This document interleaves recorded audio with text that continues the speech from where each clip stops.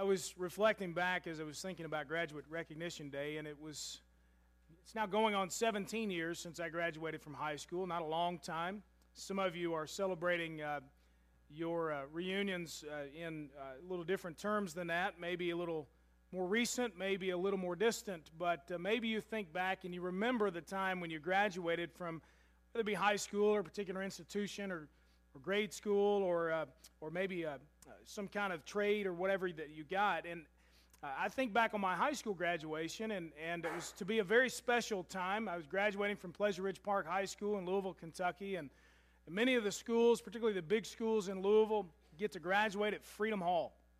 And, of course, Freedom Hall, up until a couple of years ago, was the home of the Louisville Cardinals, and, I mean, that's like Mecca. You know, I mean, I know you feel the same way. I know you do, and anyway, so that was going to be a very special time. You know, you get to walk in all the red and black. My school colors at PRP were red and black. I mean, it was just, God was, and so anyway, so I was geared up to graduate at Freedom Hall in Louisville, Kentucky, and I was the class president. So I was going to get to give a speech. Now, you know I like to talk, so that was right up my alley. And I was, yeah, amen. And so anyway, so I was excited about that, but I wound up having to miss my high school graduation.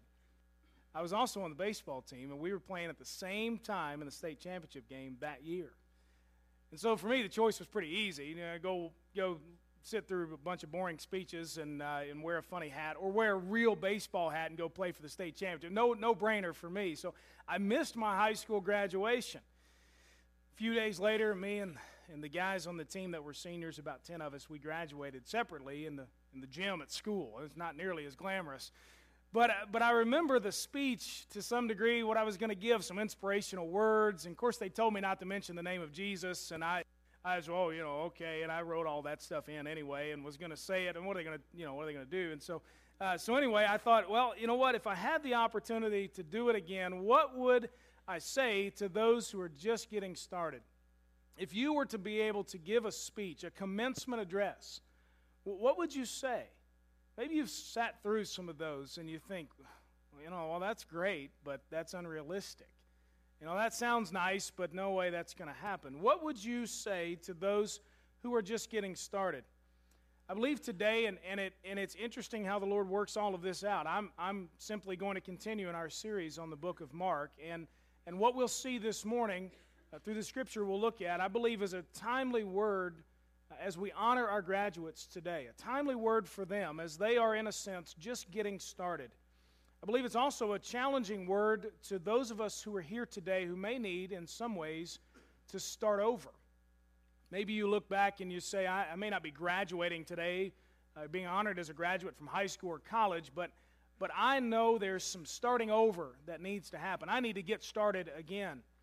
And I believe it's also going to be a convicting word to those of us who have influence in the lives of young people, which includes all of us here, whether you're a parent, a grandparent, or simply a member or attender of our church.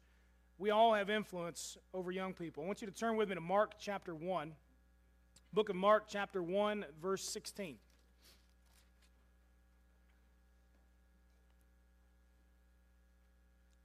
What we've seen so far is Jesus launching his ministry. We've seen the launch pad, the guidance systems for what will guide him through his ministry. Last week we looked at the message of the kingdom of God, that Jesus is Lord and calls us to repentance and faith as a result of that. And this morning what we'll see is Jesus demonstrating his lordship as he calls his first disciples, and we'll see some evidence of what their true repentance and faith was all about. Look with me in Mark chapter 1, verse 16. As he, that's Jesus, was passing along by the Sea of Galilee, he saw Simon and Andrew, Simon's brother. They were casting a net into the sea, since they were fishermen. "Follow me," Jesus told them, "and I will make you fish for people." Immediately they left their nets and followed him. Going on a little farther, he saw James, the son of Zebedee, and his brother John. They were in their boat mending their nets. Immediately he called them, and they left their father Zebedee in the boat with the hired men and followed him. This may be a familiar passage to some, and maybe you've heard this story, and follow me and I will make you fishers of men. That's the old rendition of that. But Maybe this is familiar to you, and it can go in one ear and out the other, and I surely hope not this morning. But today what we'll get is a clear picture of when Jesus shows up on the scene, preaching repentance and faith in Him as the Messiah. We'll see some evidence of that today. Here's what that really looks like. The Bible, of course, tells us, that we were created to honor and to glorify God. And yet, because of our sin, we are incapable of doing that. We cannot honor and glorify God because of our sin.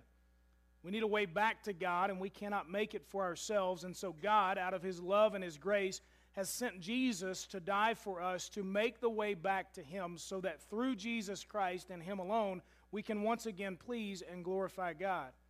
He offers a free gift of salvation, but it's not received through anything that we can do in and of ourselves. It's received only through repentance and faith, turning to God away from sin in faith in Jesus Christ. We see that in the Scripture. Some of us may think, well, I've already done that. Maybe that's just the end. I made a decision years ago to give my life to Jesus Christ, and that's sort of it as far as you know Christianity.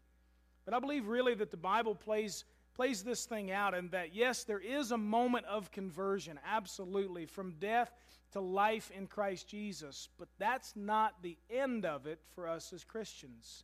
What then should our lives look like as a result of our faith, our repentance, the receiving of the grace of God? What should our lives look like? That's what we see here in the lives of these first disciples. Jesus calling them to follow Him, calling them to discipleship, and we get a picture of what that should really look like. And so the truth that Jesus presents to them, what we see play out in their lives in this short passage, is the truth that I want to present to you and challenge us with today. It's what those who are just getting started need to know. It's what those who need to start over need to know. And it's what those who have influence in the lives of young people need to know. It's a simple truth. Leverage your life for the cause of Christ. If you're a young person, you're just getting started.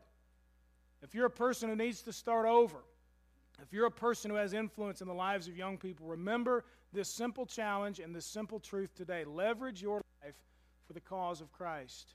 If I could give a commencement address, could stand before graduates and say anything to them whatsoever, what should your life be about? It would be this simple statement: leverage your life for the cause of Christ. We'll look at what that meant for the first disciples and how we're called to the same thing. I'll tell you what's not required. You may say, well, if I'm going to do that, what does that mean? Yeah, that sounds great. Leverage my life for the cause of Christ. Well, that's exciting. It's almost like an adventure I'm going to go on. And here I graduate from high school or college, and I'm looking for some inspirational statement. And that sounds really good, but what really does that mean? I'll tell you what's not required when it comes to that. What's not required is a particular level of education. The disciples, the Bible records, amazed people because it says they were uneducated, untrained. They didn't have any particular level of education. Whether you graduate with a PhD one day or not does not limit you, and it does not guarantee that you will leverage your life for the cause of Christ. You don't have to have a particular level of education. Unfortunately, I believe there are many people, maybe even here in our church today, who because you don't have a specific degree, maybe you didn't graduate from high school, maybe you didn't graduate from college, maybe you don't have a seminary degree, and you figure, I'm useless for the cause of Christ because I don't have the credentials. I don't have any kind of credibility whatsoever. Let me tell you the good news. Neither did the disciples. They had no degree. They had no training. They had no education. You know what they had? They had Jesus Christ. And He Himself was enough. You want to leverage your life for the cause of Christ, don't count on your education or lack of it. That does not guarantee anything, and it doesn't prevent anything. A particular level of education is not required. What's also not required is a particular standard of living. You look here in this passage. They were casting their nets into the sea, verse 16, since they were what? Fishermen.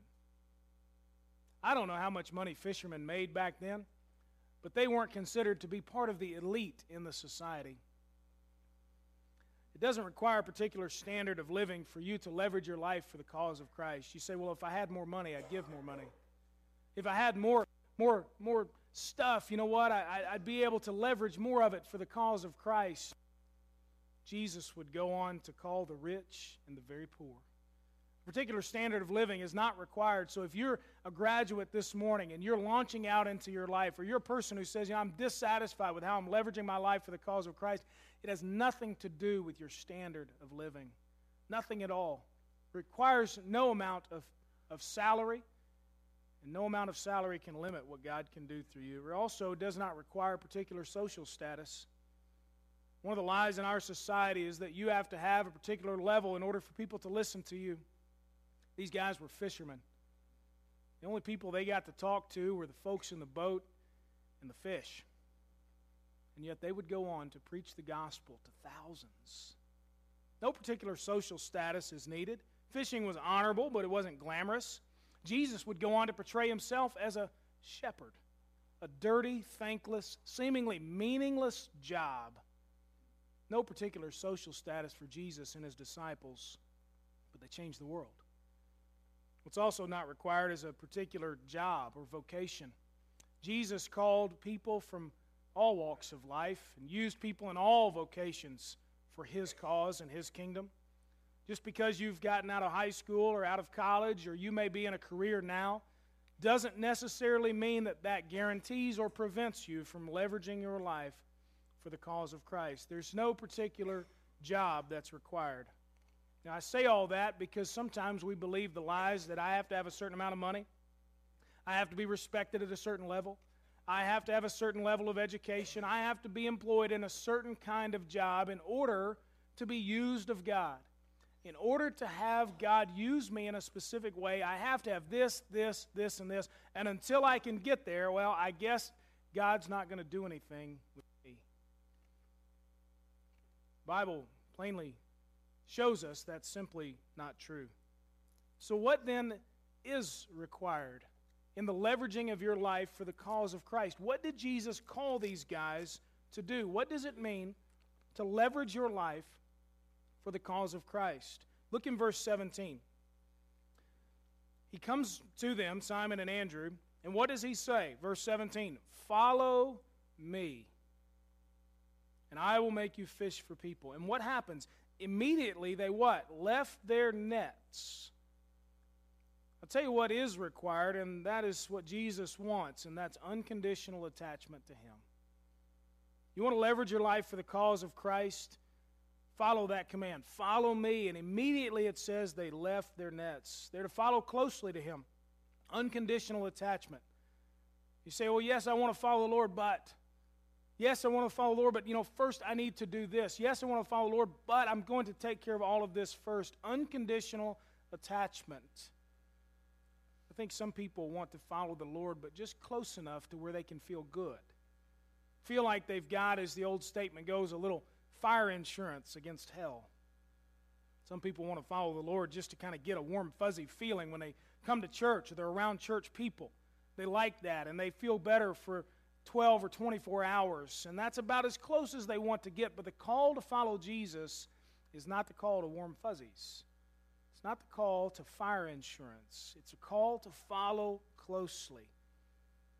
These guys, when they left their nets, were opening themselves up to Jesus. And you know what he would see? He'd see all their faults, all their hang-ups, all the stuff they deal with. He'd see all their doubts. He'd see their heart and their minds and their emotions. And he'd see where they hesitated, and he'd see where they were impulsive. Jesus would see it all because they would follow closely. And yet through the whole time, what he was doing was just like a sculptor. He started lopping off the big parts and cutting a part off here and molding and shaping them into the men that he wanted them to be. The call is to follow closely, not just to follow from a distance. Jesus, through that, will stretch you. He will grow you. He will challenge you. He will sometimes make you a little bit angry or frustrate you, but all the time, Jesus is carving you and molding you and shaping you into the person he wants you to be. They were called to an unconditional attachment. Then look at verse 18. It says, immediately, and I love that word, they left their nets. And then if you look over in verse 20, immediately he called them, and they left their father Zebedee in the boat. Two different episodes here of him calling different disciples, and the response is immediate. There was a price to be paid, though, in that immediate response. These guys were to leave their nets, their livelihood. Two of these guys leave their father in the boat. Imagine the scene for just a second. Jesus walks up on the scene. There's some evidence that maybe they had interaction with him before. That's been debated a little bit. But he walks up, he calls them and says, "Come follow me. I've got a new mission for you."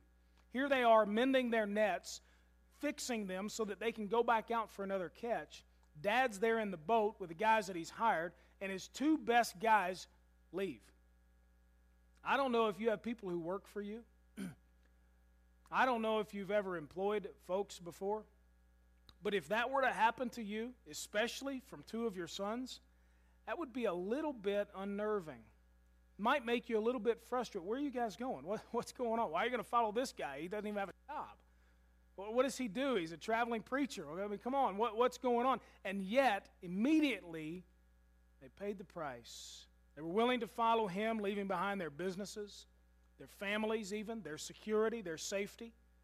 I want you to know that as a graduate, as a person who's just starting off, there will be times when you will have to turn something down. You will have to leave something behind because it's inconsistent with your commitment to Jesus Christ. There are folks here today, I guarantee you, if we could poll the audience, who are caught up in things right now that you don't know how to stop because you never left the nets, so to speak, and followed Jesus. And now you're caught in a web that you don't know how to fix because it's all inconsistent with your walk with Christ. But at one point you said, "I don't really know," and you compromised. These guys would have compromised if they had stayed with their nets. And instead, their commitment to Christ was such that they said, "No matter what, we'll follow Jesus, counting the cost." There will be business deals that you'll be offered, things that you'll be able to do that would compromise your integrity. And it's in that moment you have to make a choice. Will you follow Jesus and pay the price, or will you sacrifice what you believe? There'll be relationships that you'll want so badly to work out, but you'll know from the Scripture, from the conviction of the Holy Spirit, that they're not right, and there will be a choice to be made. Some of us can say, "I remember that, and I made the right choice," or I made the wrong choice. Following Jesus is costly. We have the lie in our world today that if you follow Jesus, then it just all works out. Everything's great. Everybody likes you. Your boss is totally cool with you all the time. You'll never have another problem. You'll always have great friends, and they'll always be there for you. Nothing in your family will ever happen that will throw you for a loop. And yet, we see from the outset of Jesus calling disciples that it's costly. There's a choice to be made, a line to be drawn, a divider to be raised. There is a cost to following Jesus. It's costly. But I guarantee you these guys would say at the end of their journey with Jesus, yes, it was costly, but it's worth it. Because they gained Jesus. Not all the stuff the world has to offer, but Jesus himself. These guys learned about unconditional attachment, about paying the price. And I believe they also learned when Jesus says, "Follow me, and I'll make you fish for people," and they leave their nets and follow him. Another translation says they went away and followed him. I believe they learned very quickly to throw away their GPS. Anybody got a GPS in your vehicle? Anybody got one? Raise your hand if you do. Raise your hand if you're absolutely on a trip addicted to the thing like I am. Anybody? Okay, all right, some of you don't want to admit that. Listen, both hands up for me. Nancy gets on me because we'll drive to Paducah or something. I go to visit a hospital. I know exactly where it is. It's not like it's hard for me to find, but I use a GPS. I just like looking at my little car, my plane or tank or whatever I'm using on there, move. I'm like, I'm gaining ground. This is amazing. And then I like seeing exactly when I'm going to arrive, and then I try to beat it. I'm like, I got you this time, GPS. Listen, I don't know if maybe you're not, like that, but some of you are, okay? And it's okay, all right? It's okay. Now I got some friends, all right? But the addiction, the reliance on the GPS, most of the time when I take a trip and I'm using GPS, I don't look around at anything else. I am focused on getting there because that little tank is moving, and here I go. My little plane or boat, I got all kinds of little things I can be. And I just move right along the road. and I see that time there, and it tells me I'm going to be there in 30 minutes. No, it's 29, and that's when I'm getting there, And I rarely look around, and I never deviate from where the GPS tells me to go. And I'll tell you this, in the times that I have, I get all lost and crazy, and and it starts to reroute, and all that stuff, recalculating, and it does all that, and I turn the voice off because that just drives me nuts, and so I don't want to hear that voice in my sleep. But the truth is, when you follow Jesus, these guys learned, and I believe that we must do the same thing. You just throw away the GPS. Does that mean that you don't make any plans for your life? That's not what I'm talking about. I'm not talking about being unwise and saying, well, I'll just get up tomorrow, and if God tells me to go to work, well, then I'll go to work. But if I don't sense a call from God to go to work, I'm staying at home. That's not what I'm saying. We got all this on recording, all right? So if you question anything, I'll just play it back for you next week. But that's not what I'm saying. What I'm saying, though, is in your plans, in your strategy, in your goals for life, essentially what you have to do is say, you know what, this is what it appears like my journey will be. But I'm tossing the GPS out the window, because if Jesus says to take this exit at this time, then that's where I'm going. And if he says to take this detour, then that's where I'm going. Did these disciples totally know what they were getting into? No way. They didn't have Mark chapter 2. They didn't have it. They didn't even have Mark chapter 1. They didn't even know they were going to be in there. They had no idea what they're getting into. But they followed Jesus anyway because they believed in who he was. They went anyway, even when it got dangerous. And I've heard it said that the safest place to be is in the center of God's will. And I believe sometimes that's true. But I also believe that sometimes the most dangerous place to be is in the center of God's will. There are times when you can mistake God's will for safety. You say, well, this is the safe option. This seems to be the best path. And you get all the advice you can. Everybody says, well, that's what I would do. Well, that sounds good to me. Well, you're going to make a lot of money, and it seems like there's some security in that. But you just know there's something else that God has called you to, and you mistake sometimes God's will for safety. You realize that Jesus called Peter to get out of the boat and walk on the water in the middle of a storm? In the center of God's will, on the water, in the middle of a storm, not necessarily the safest place to be. God called Abraham to go to a land that he didn't even know anything about, leaving behind all of his family. God told Moses to demand the release of his people in front of a Pharaoh who could have killed him on the spot.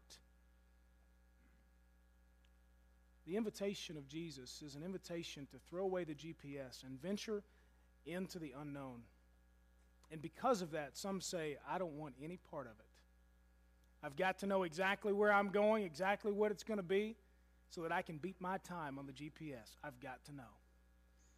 And it's because of that that we follow Jesus maybe from a distance.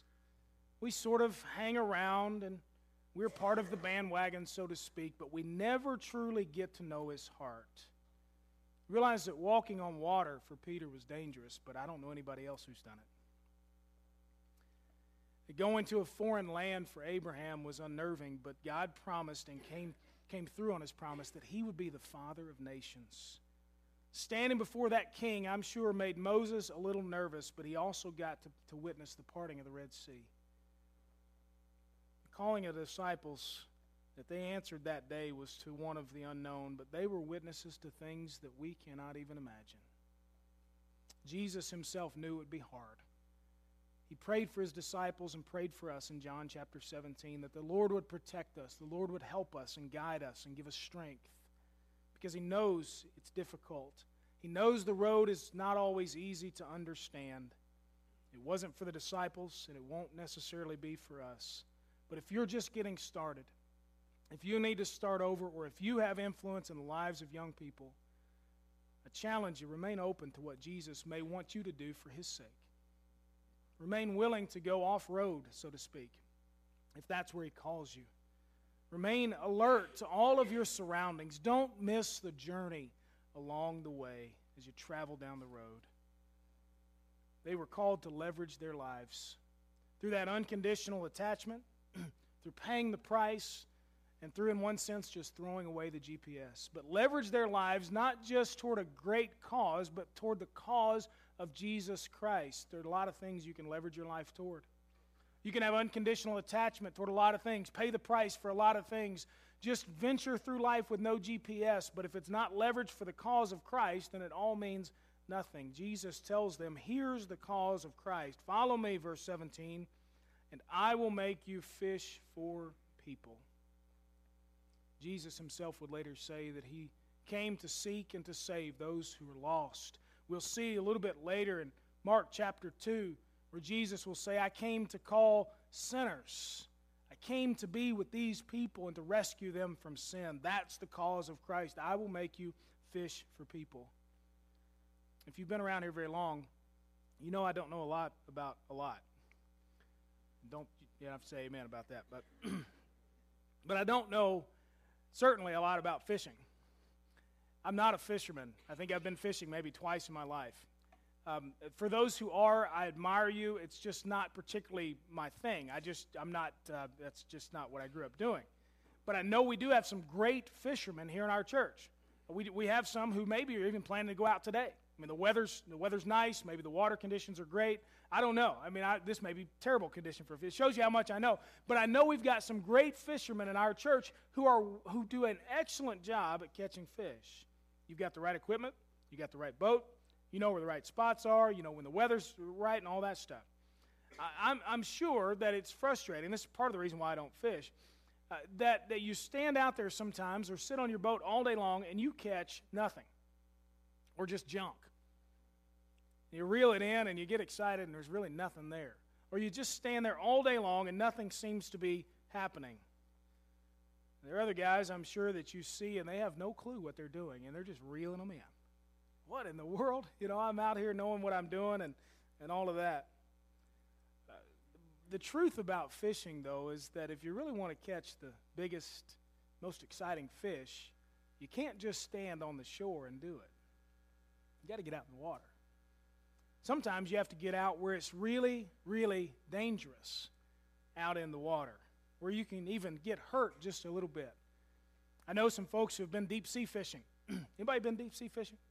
No, a few. Yeah, all right, very good. There's a show now called Deadliest Catch. I don't know if you watch this show, Discovery Channel, but here's the premise.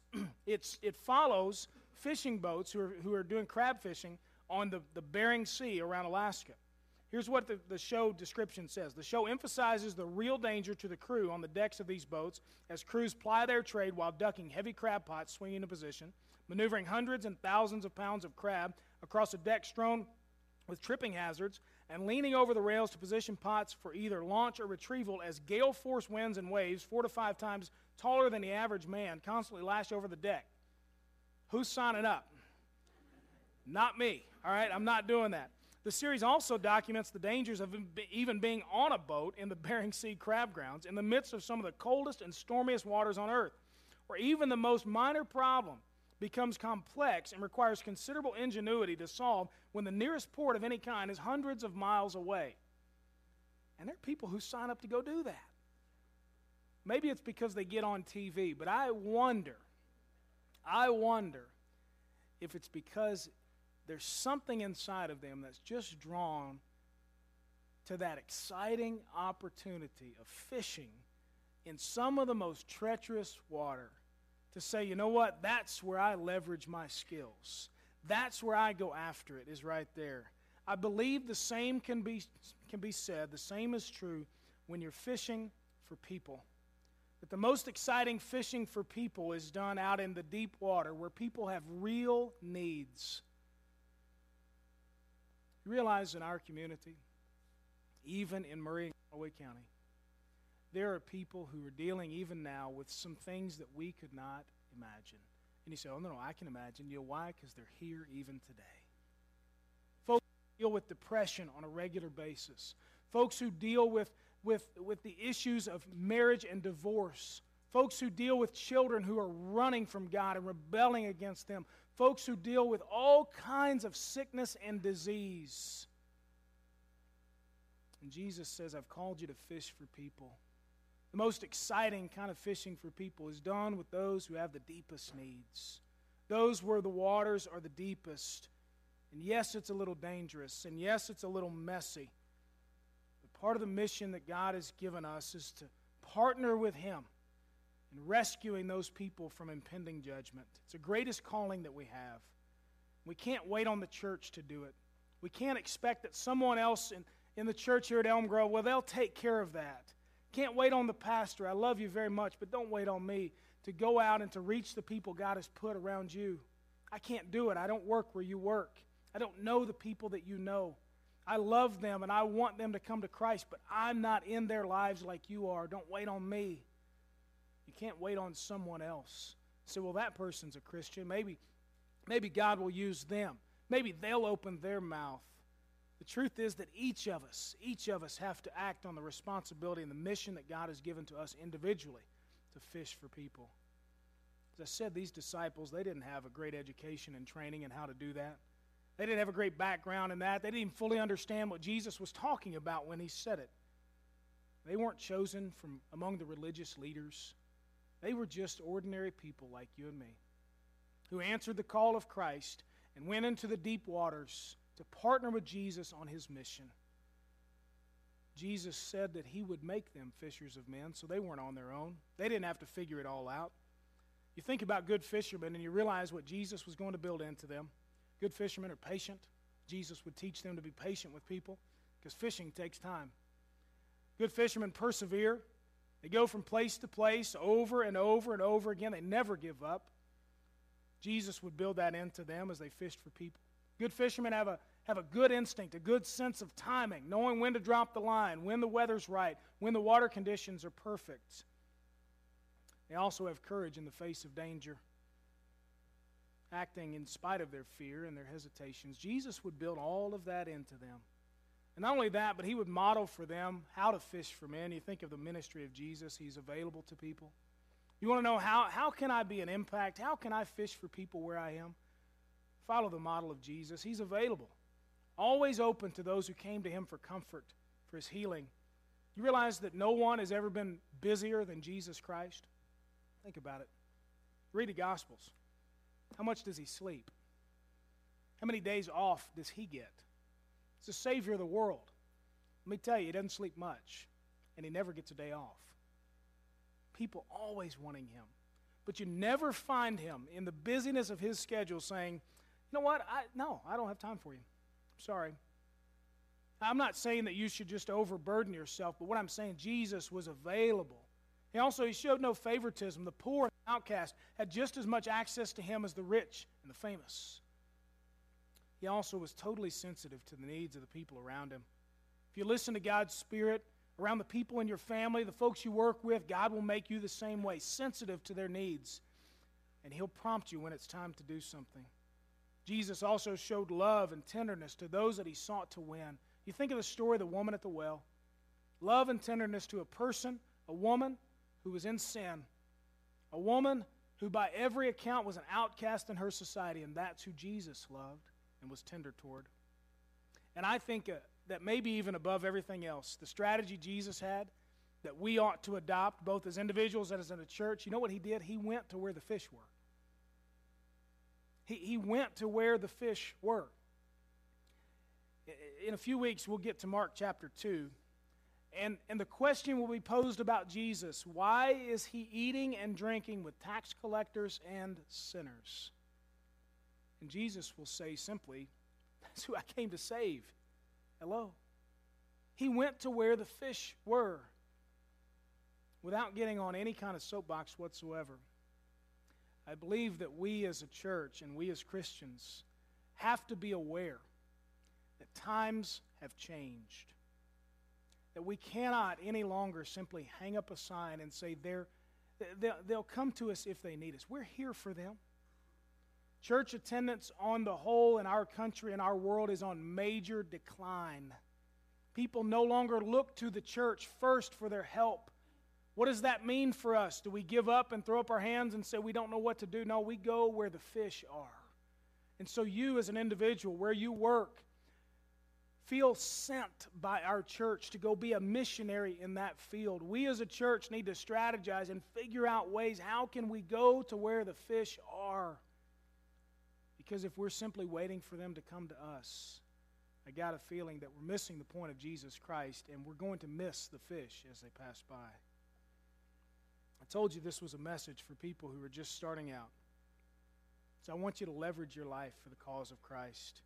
No matter what you do for a living, no matter where in the world you'll live, no matter how much money you'll make, no matter how successful you might become, none of it matters if it's not leveraged for the cause of Christ. It's just stuff. It's just an accumulation of stuff. I told you this is also a message for those who need to start over again. Maybe you recognize today you've just been wasting time coasting through life, and you recognize I've got to leverage my life for the cause of Christ. So determine today what you can use that God has given you to reach other people who desperately need to see and to hear the truth of Jesus Christ. Maybe it's your job. God has put you in a position of influence. Maybe it's your connections that He's given you, and somehow you can use those for His glory. Or maybe it's your money, or your location, where you live, or your stage of life, or your free time, whatever it may be. How can you use those things to leverage them for the cause of Christ?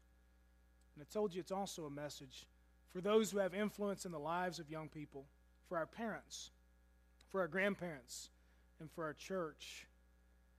This goal, this leveraging of lives for Jesus Christ has to be our goal when we relate to our children, to our grandchildren, and to the young people God has in this church. It's not enough to train them just to be good people who can hold down a job, or who go to the polls every November and vote, or who do good things for their neighbors, or who stay out of trouble, or who make good grades. Those things are all good. Nothing wrong with any of those things. But that's not enough to train our children, our grandchildren, just for those things. We've got to model, we've got to teach a love for Jesus and for others that compels us and compels them to leverage our lives for the cause of Christ. So in our homes, if you're a parent and you've got young children, maybe here's a new goal. Model and teach, leveraging your life for the cause of Christ, for the children that live in your home.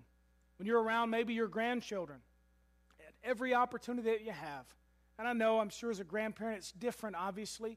I see my parents relate to my children. I know their relationship is different than it is with me.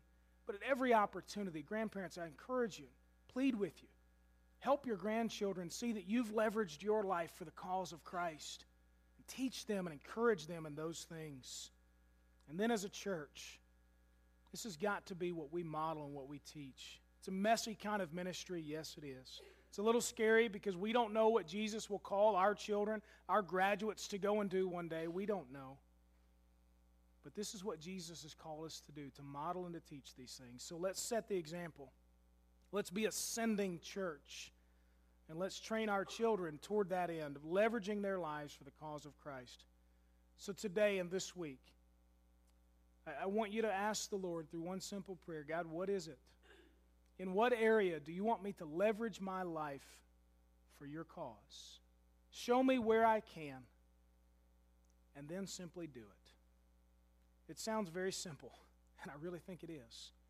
God, where is it that you want me to leverage my skills, my job, my stage of life, my free time, whatever, Lord, it may be, my role as a parent, as a grandparent, as a church member? How, Lord, can I leverage my life and what you've given me for your cause? And then when God shows you, do it. Let's pray together.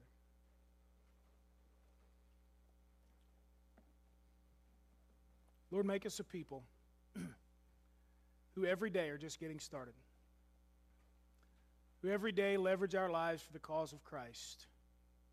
God, make us parents and grandparents and friends and neighbors and graduates and young people and a church about just that, leveraging our lives for the cause of Christ. We thank you for your grace and your mercy in going to the cross for our sins. We know, Lord, without you, we are nothing. So, God, may we, as a response to your grace, and after having received your salvation, may we leverage our lives for your cause. We pray in Jesus' name.